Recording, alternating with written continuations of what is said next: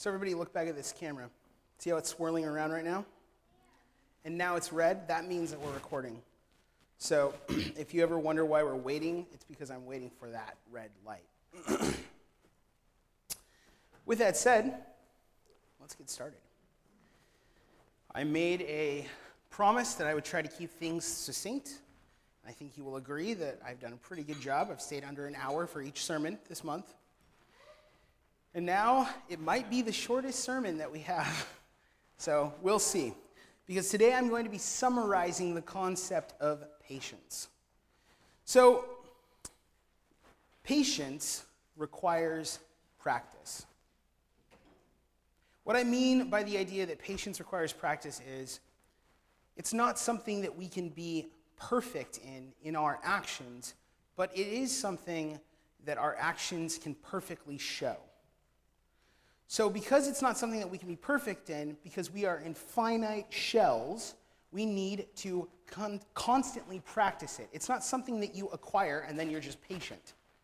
And I think anybody who knows anything about themselves, that's intellectually honest, will understand that just because you have patience doesn't mean you will always have patience.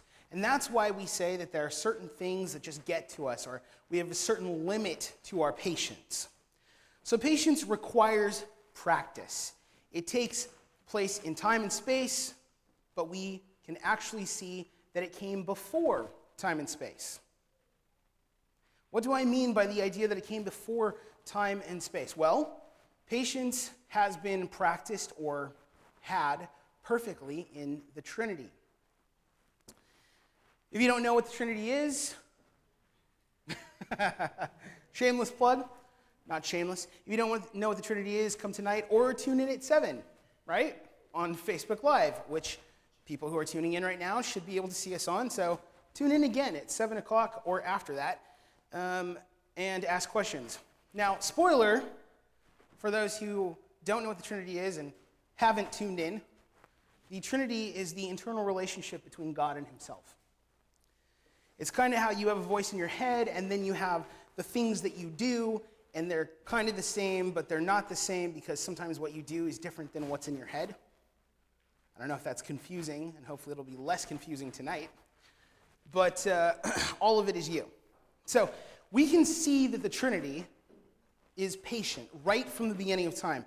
It's demonstrated in creation itself. So if we look at John 1, it says, "In the beginning was the Word, and the Word was with God, and the Word was God. He was in the beginning with God. All things were made through him, and without him was not anything made that was made. In him was life, and the life was the light of men, and the light shines in the darkness, and the darkness had not overcome it." So how do we see patience in the Trinity in that particular passage? Well, clearly, we can see the Trinity in this passage. When we say, "In the beginning was the Word, and the Word was with God, and the Word was God," right? We can see the presence that there's a relationship that's going on in the personhood of God, in the substance of God. But with that said, what we have is this really interesting verse that says, "He made all things that were made." Now, I don't know about you, but things don't just poof into existence, right? There are things that take time and process. Even in the Genesis story, we see that it took God 6 days to make something. Now, we know that he is God. And because we know he's God, we know that he can speak things into existence. And certainly in that process, there were certain parts, irreducible parts that he spoke into existence, like "let there be light." But he took time and process and makes note of the fact that in the creation process, there was time and there was space. So picture this. Before there was time and space, there was an infinite God who existed outside of time and space.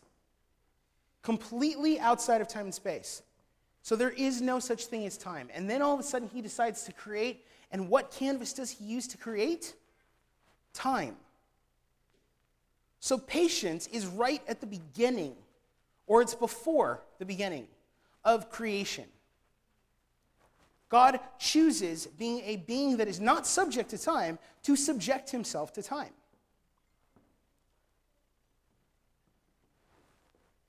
An infinite being who always was and created all things chose to do so in time and in process. We see this in the execution of the will within the Trinity. So we look at Luke chapter 22, 42. And it's going to be a lot of summary here, and I'm going to give you a lot of verses, okay? So here we go.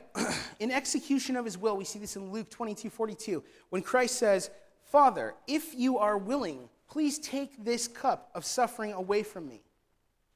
Yet, I want your will to be done and not mine." So this is Jesus as he's about to go to the cross. And he asks God if he's willing to take the cup of suffering from him. What is the definition of patience? Long suffering, right? The concept of long suffering. Christ says to God the Father, so two members of the Trinity, Christ says to God the Father that he is willing to wait upon him and even to suffer in order to enact his will.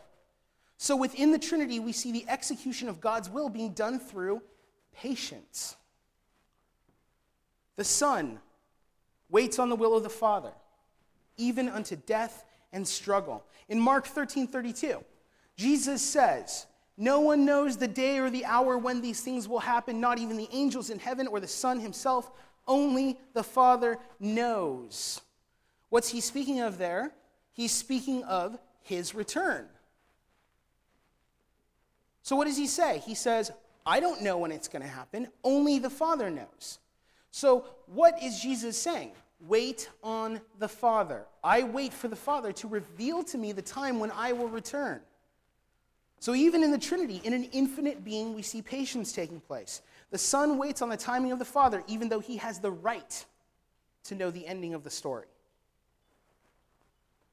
1 John 5. Whoever believes that Jesus is the Christ is born of God, and whoever loves the Father loves the child born of him. By this we know that we love the children of God, when we love God, and we observe his commandments. For this is the love of God, that we keep his commandments, and his commandments are not burdensome. For whatever is born of God overcomes the world, and this is the victory that has overcome the world, our faith. See, what we see in here is that the love of God is that we keep his commandments the way that the Son kept the commandments of the Father. What's interesting is, he does not perceive the keeping of the commandments to be a burden, not a relative burden anyway. So we see the idea that the love of God is that we keep his commandments in the way that the Son kept the commandments of the Father. In Colossians 1:19 through 23, we see this. For God in all his fullness was pleased to live in Christ, and through him God reconciled everything to himself. He made peace with everything in heaven and on earth by means of Christ's blood on the cross. And this includes you who were once far away from God. You were his enemies, separated from him by your evil thoughts and actions. Yet now he has reconciled you to himself through the death of Christ in his physical body. And as a result, he has brought you into his own presence. And you are holy and blameless as you stand before him without a single fault. But you must continue to believe this truth and stand firmly in it. Don't drift away from the assurance that you received when you heard the good news. The good news has been preached all over the world, and I, Paul, have been appointed as God's servant to proclaim it. So the good news is done through what? A process of the blood of Christ. Everybody knows that the blood of Christ wasn't just pulled with a syringe, right? And it didn't just appear on some sort of statue of Christ where the blood came out of him. No, it was a process. It was a 33-year process. Our atonement, our infinite atonement, happens through the blood of Christ, which was a finite process.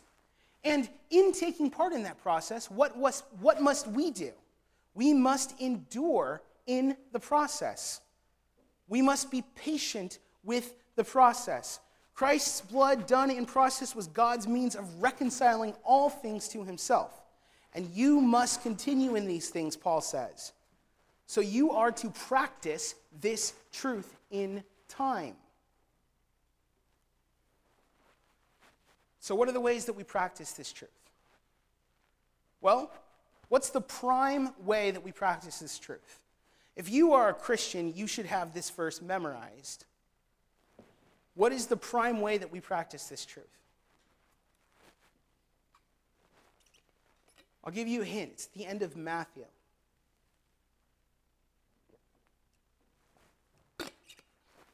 Why do we even have churches? Why do we even have... Yes, go out into the world and make disciples of all men. Go therefore and make disciples of all nations, baptizing them in the name of the Father, the Son, and the Holy Spirit. Well, first of all, we see at the end of it, baptizing them in what? Trinity. And what are we to do with this immersion? We are to make disciples. Making disciples is not a card that you give to somebody. Now you are my disciple. What is the root of disciple? Discipline. Discipline requires that in time and space we work hard to conform ourselves to a particular type of being. If you have a discipline, then you are considered what? Skilled. That doesn't happen because you give somebody a card where they're now a part of the Christian church. That doesn't happen when you give somebody a card and say, now you're a gym, or a part of a gym. How many people know somebody, or perhaps yourself, who joined a gym once but were completely undisciplined? Thank you for being honest. It happens in time and space. We have to practice patience. And for a gym, this is incredibly pertinent, suffering. So, one way we can do that, the prime way, is to go therefore and make disciples and teach them about the Trinity, baptizing them in the name of the Father, the Son, and the Holy Spirit. Another way that we can do this is we can practice patience in the face of adversity. Of course, this is the prime way that we think about patience, right? In the face of adversity, in the face of difficulty. James 1:2-4 says, "Consider it all joy, my brethren, when you encounter various trials, knowing that the testing of your faith produces endurance. And let endurance have its perfect results, so that you may be perfect and complete, lacking in nothing." If you recall, we talked about what this verse was actually saying before, and it is a form of patience. Endurance is a form of patience. Hopomene, if I recall. Patience produces perfection as defined by a complete preparedness for any circumstance. So one way that we can practice this is to endure in suffering. John 16:33 says this, "These things I have spoken to you, so that in me you may have peace in the world. You have tribulation, but take courage. I have overcome the world." Patience and the practice of it means taking peace in the knowledge that Christ has overcome the world. 1 Corinthians 10:13 says, "No temptation has overtaken you but such as is common to man. And God is faithful, and he will not allow you to be tempted beyond what you are able. But with a temptation will provide the way of escape, so that you will be able to endure it." There's that word again. So the practice of patience means standing against persecution and temptation, knowing that God will provide a means of escape. Romans 8:35 says, "Who will separate us?" Right? This leads into our important passage. "Who will separate us from the love of Christ? Will tribulation or distress or persecution or famine or nakedness or peril or sword?" See, the practice of patience means being convinced that tribulation and distress and persecution and famine and poverty and peril, violence, can never separate you from God's love. And it means not allowing your faith to be shattered by transitory things. That list of things is transitory. It's things that happen in the finite now, but will not happen forever. Even if those things take you to death, we do not live finitely. Our spirit continues beyond death. And my friends, that's as far as those things can take you. So why be afraid of them is what this is saying. Patience dictates that we outlast the torture. 1 Peter 4:12 through 13 says, "Beloved, do not be surprised at the fiery ordeal among you, which comes upon you for your testing, as though some strange thing were happening to you. But to the degree that you share the sufferings of Christ, keep on rejoicing, so that also at the revelation of his glory you may rejoice with exultation." Patience means standing with Christ when you are persecuted, knowing that he went before you, and knowing that where he goes, you will also go. Patience means maintaining a presence of mind that is not surprised or disheartened by the presence of difficult things, but instead to have hope in God, because difficult things will come your way. But Christ has overcome those things. But of course, it's not enough to simply face trials and persecution with our chin up. We must also face each other with that same level of patience in love. And as believers, it brings me great sadness that this is where we often fail our God. We cannot bear to bear for each other what he bore for us on that cross. And how shameful is that? Proverbs 17:17 says, "A friend loves at all times, and a brother is born for adversity." So, love in adversity, which we could call patience, creates family. So in regard to each other, we are to love. That's how we practice patience. We're to love in adversity. 1 Corinthians 6:1 through 7 says, "When one of you has a dispute with another believer, how dare you file a lawsuit and ask a secular court to decide the matter instead of taking it to other believers? Don't you realize that someday we believers will judge the world? And since you're going to judge the world, can't you decide even these little things amongst yourself? Don't you realize that we will judge angels? So, you should surely be able to resolve ordinary disputes in this life. If you have legal disputes about such matters, why go to outside judges who are not respected by the church? I am saying this to shame you." Think about that statement. We're so worried about shaming people. How dare we shame people? Paul, bless his heart, just comes right out and says it. I am saying this to shame you.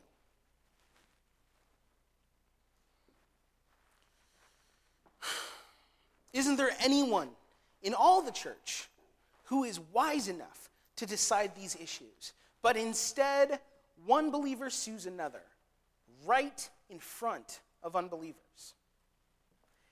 Even to have such lawsuits, which with one another is a defeat for you, why not just accept the injustice and leave it at that?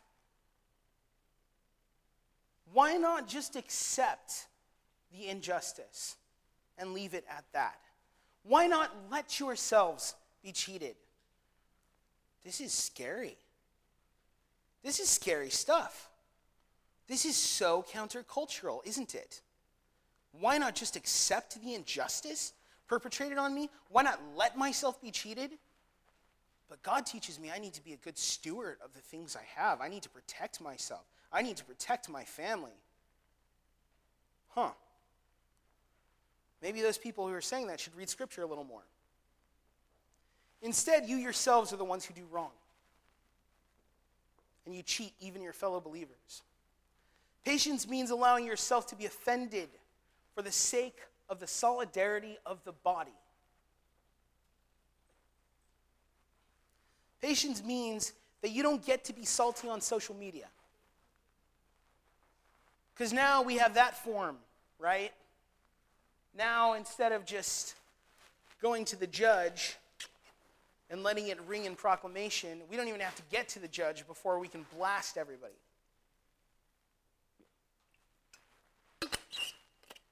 And how many times have I seen one of my brothers and sisters in Christ posting something inflammatory for the whole world to see about another believer, even taking the time to argue about their Christianity and how to interpret these things in front of non-believers.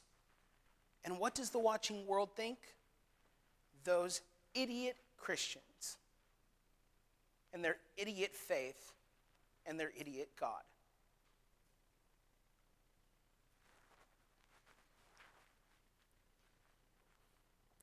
How about this one? 1 Corinthians 11:33. So my dear brothers and sisters, when you gather for the Lord's Supper, wait for each other. Why is this even in here? When you gather for the Lord's Supper, wait for each other. If you're really hungry, eat at home. If you're really hungry, eat at home. Why? So that you won't bring judgment upon yourselves when you meet together. The context of this passage isn't simply waiting. The context of this passage is what communion represents. And communion represents a holy interaction between God and his people. And when people are just taking what they want and saying, oh, I'm hungry, I need to do this, I need to eat this, because I get hangry, well, then what you're doing is you're stealing from the congregation. The opportunity. You're stealing the opportunity for the congregation to come together before God in communion and have this moment of solidarity in their sanctified state. Patience among believers is caring about the whole group and their sanctity, even in seemingly trivial things like eating. It's making sure that everyone understands and setting ourselves up for success to be righteous and honorable in all things, even in eating. Ephesians 4:1-3 says this, therefore, I, a prisoner for serving the Lord, beg you to lead a life worthy of your calling, for you have been called by God. So always be humble and always be gentle. Be patient with each other, making allowance for each other's faults because of your love. Make every effort to keep yourselves united in the Spirit, binding yourselves together with peace. Patience with each other is how we should act. And it's not just a finite moment, but it is a lifetime. I beg you. Think about the power of that word, beg. It's not I ask you. It's not implore. It's not even command. There is evidence here that Paul understands that he doesn't have the power to make this happen. So instead, he's on his knees because he understands how important it is. So he's willing to beg. I beg you to live a life worthy of your calling. In other words, not just to have a moment where you are your best self, but instead to build your whole life around the concept of being tender-hearted toward each other, patient and enduring and loving. He also says, making allowance for each other's faults because of your love. We should acknowledge each other's faults in our patience. This isn't a tolerance game. We should acknowledge each other's faults in our patience. Because if we don't acknowledge their faults, then we can't make allowance. We'll talk more about what that means when we read the next verse, which is in Colossians 3:12-15. Since God chose you to be the holy people he loves, you must clothe yourself with tender-hearted mercy, kindness, humility, gentleness, and patience. Make allowance, there it is again, make allowance for each other's faults and forgive anyone who offends you. Remember, the Lord forgave you, so you must forgive others. Above all, clothe yourself with love, which binds us all together in perfect harmony. And let the peace that comes from Christ rule in your hearts. For as members of one body, you are called to live in peace and always be thankful. So patience is forgiving the offense of another. Patience is coupled with being tender-hearted toward your brother and sister in Christ. Patience acknowledges the other's faults and makes allowances to secure that person's right standing. How do I get that concept that it makes allowances to secure that person's right standing? Because the word there, to make allowances, is a Greek word. It's anekomai. And it means to hold up oneself, to be erect and firm, and to bear and to endure. So the concept is that when you're making an allowance for somebody, what you're doing is standing strong so that you can endure where they are weak. It's not tolerating the way that we have come to know tolerating in this culture. It's not you being weak because they're weak and then lowering the standard for acceptance, but instead it's you standing strong, being stronger for the sake of that person to bring them to where they need to be. Now imagine that statement is coupled with the idea of being tender-hearted and forgiving another person. That's quite a dynamic. To say that another person is weak in this area, they have wronged you, and that you need to endure their weakness by being strong for them in how you're supposed to be and somehow remain tender-hearted.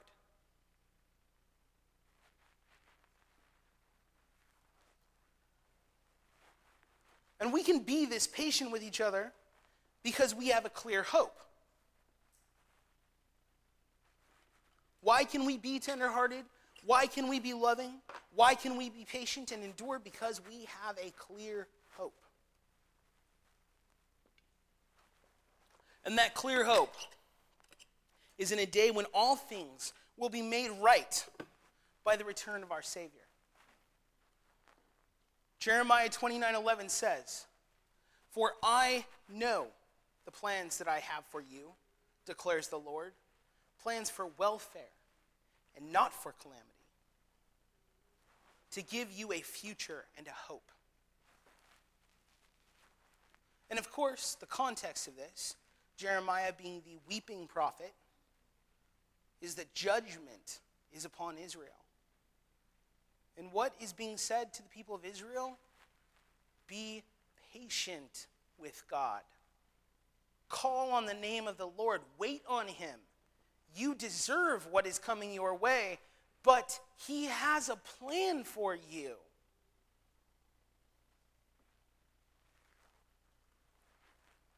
Again, we go back to James 1:12-15. Blessed is a man who perseveres under trial, for once he has been approved, he will receive the crown of life, which the Lord has promised to those who love him.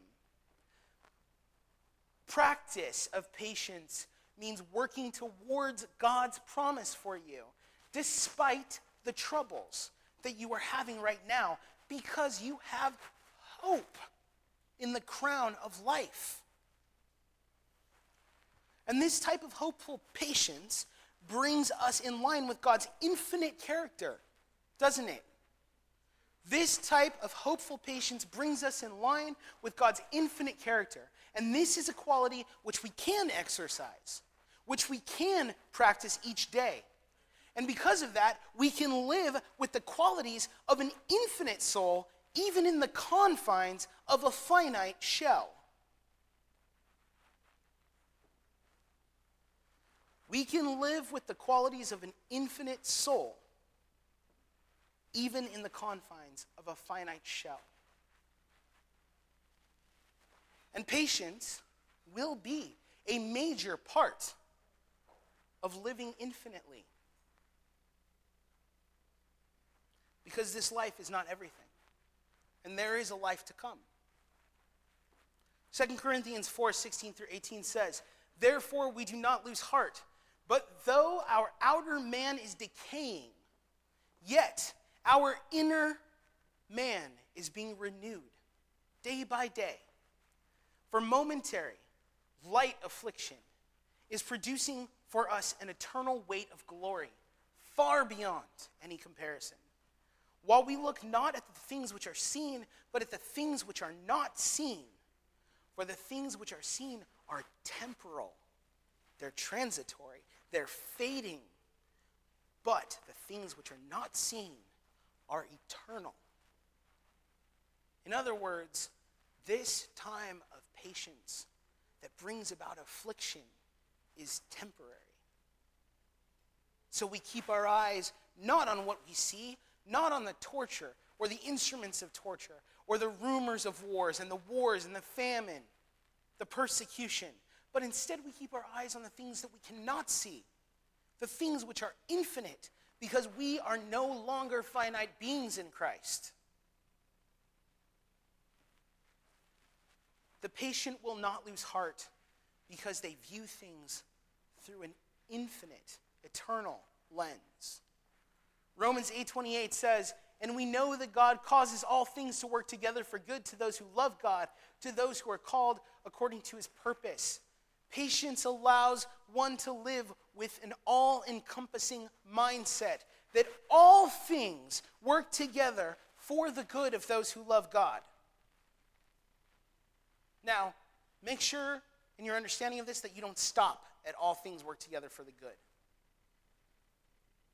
Because it's for the good of those who love God.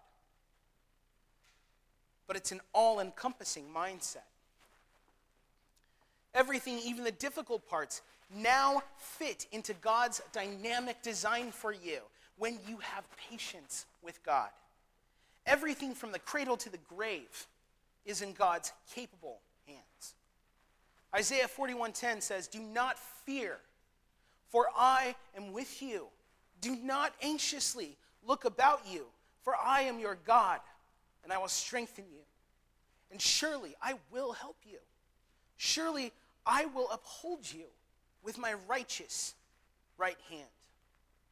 Waiting on the Lord allows you to see God's presence, despite your fears, despite the battle that rages about you. And this is a promise without end or limit. Do not be anxious. Do not look for a solution. Isaiah 40:31 says, "Yet those who wait for the Lord, will gain new strength, and they will mount up with wings like eagles, and they will run and not get tired, and they will walk and not become weary." Patience brings a new energy. It brings a strength and a level of incorrigibility in the face of trials. Do you know what incorrigibility is? It's when you don't give up. It's when you are a rebel with a good cause. Somebody calls you incorrigible, it means you won't stand down. Those who wait on the Lord are strong. The patient, because they have an infinite mindset, will never bow again to Satan's lie in the Garden of Eden, as Adam and Eve, who were perfect. Remember, they were perfect, but they were not mature. They were perfect, but they were not patient. The patient will not bow to Satan's lie again as Adam and Eve once did. Their patience will give them a quality that Adam and Eve didn't even have in their perfection. A quality of God. See, the practice of patience is not merely waiting on your desired outcome. It is making investments in that inevitable reality. The practice of patience is not merely waiting on your desired outcome. It is making investments in that inevitable reality. And some might call this practice being faithful.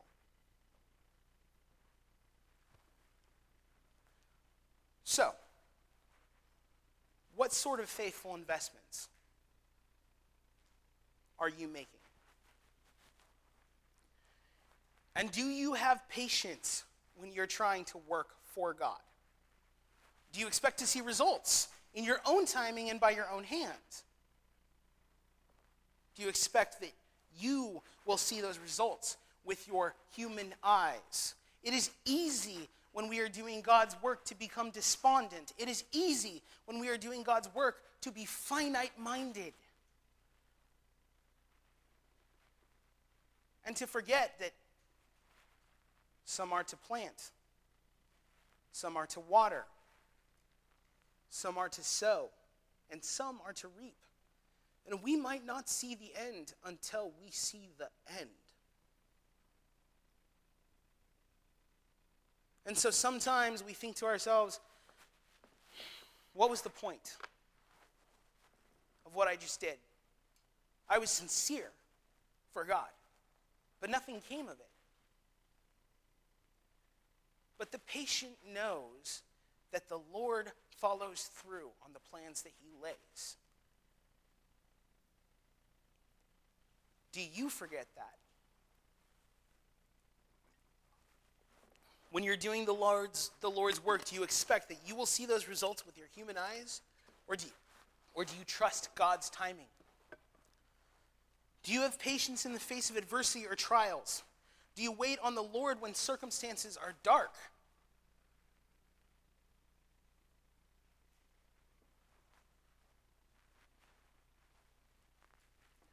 Do you reach out for God as you're sinking because you tried to walk on water?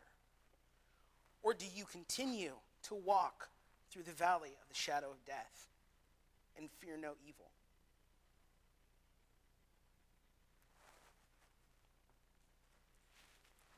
Do you wait on the Lord when people are tough or mean or harsh or judgmental or salty? Do you have patience with your fellow believers?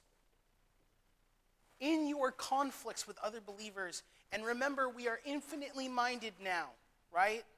So, we're infinitely minded, but we're finite beings. And that means if we're doing right, that means I'm going to see the rest of you for the rest of this life and the next. But we're also finite beings. That means we're going to get into it with each other over time. Right? So in your conflict with other believers, which is inevitable, perhaps even the other believers in this room, have you stayed away from the wisdom of open rebuke and the wisdom of making allowances for others and traded that in for gossip? Possibly even from the outside church.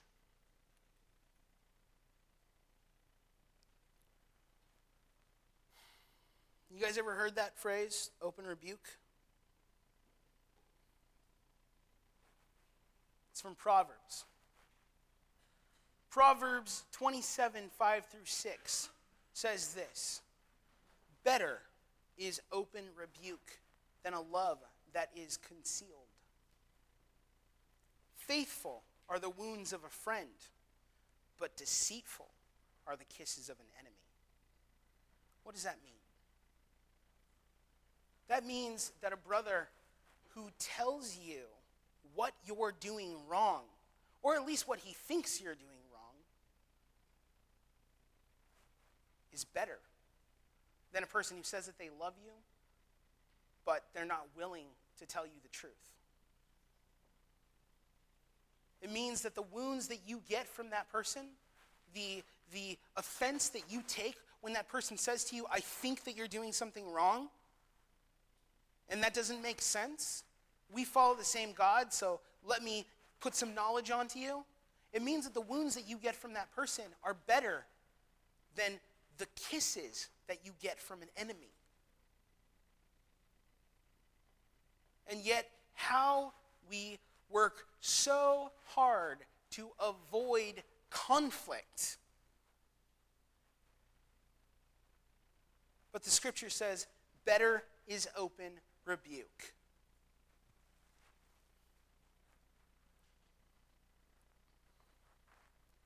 In your conflict with other believers, have you stayed away from the wisdom of open rebuke and the wisdom of making allowances for others? Remember what making allowances means? It means to stand tall and firm so that the other person can connect to the right standard.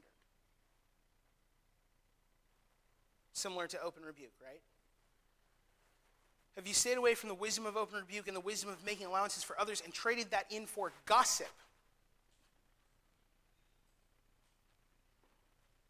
In other words, instead of talking to somebody about the issue you have, talking around that person about the issue you have. And saying, did you hear what this person said to me? Or, you know how this person wronged me? Or, what do you think about what this person did? They really messed up. But I love them.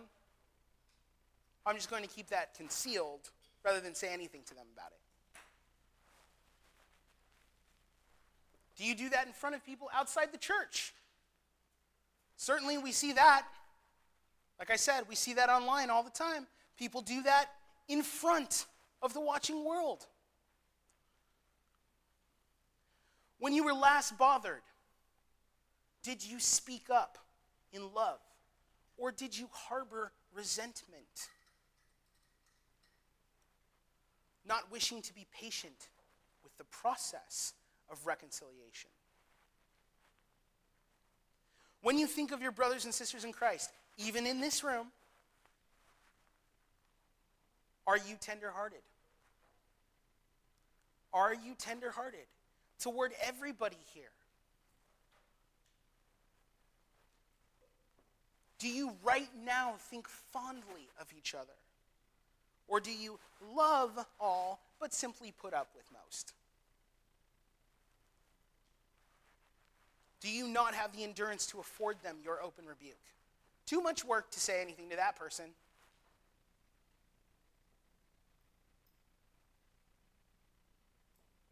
Sometimes when people give me open rebuke, they like to add other people to it. They like to say, well, other people feel the same way about you, Josh. And I get that, because, sometimes, I get that. You get that too. But where are those other people?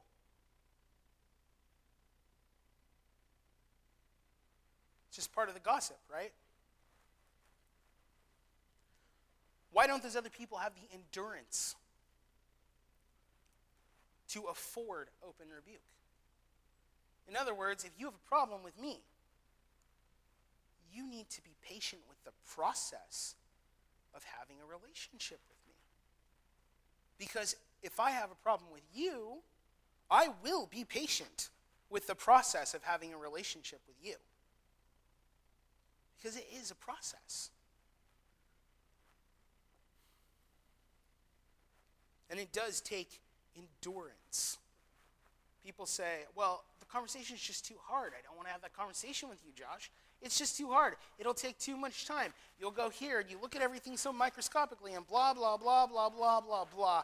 That is BS. The truth is, you are not patient. That's the truth.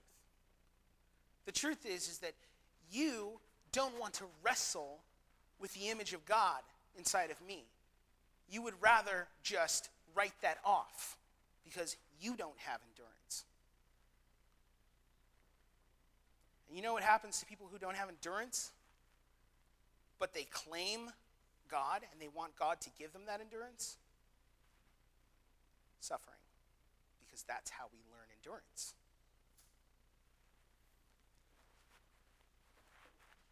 Sure, you could stand by another person in trial, a Christian brother or sister in trial, but would you want to eat a meal?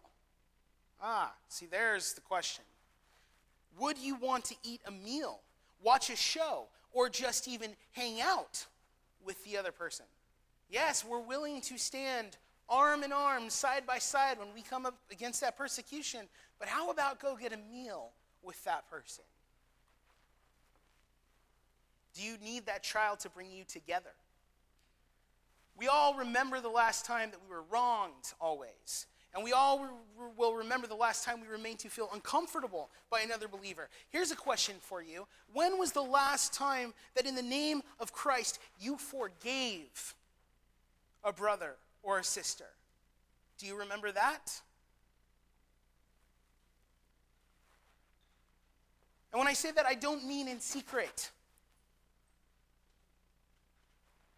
Because oftentimes, the reason why we forgive in secret is because we're afraid that if the details come out,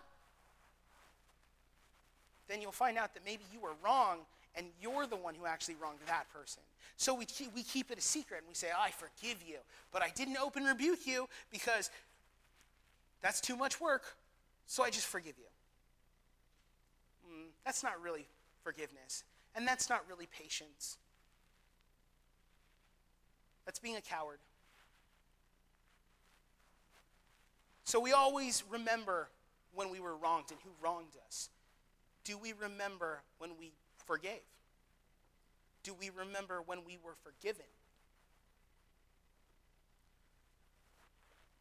When did you allow forgiveness last? When were you so patient with the process that you allowed for the possibility of reconciliation? When did you allow someone to be forgiven or for you to accept forgiveness from somebody else? How radically different is your mindset on what patience means? Does your patience make you act different than your friends and your family and those who do not have God in their lives? Does your patience allow you to not lose heart? Does your patience give you a new strength each day? Does your patience make you incorrigible against waves of despair? Does it make you incorrigible against villainous enemies? Does your patience take away your fears as you get older and more mature? How radically different is your mindset on what patience means? Remember Isaiah 40:31. It says, those who wait for the Lord will gain new strength. They will mount up with wings like eagles. They will run and not get tired. They will walk and not become weary. Do you wait on the Lord? Go discuss.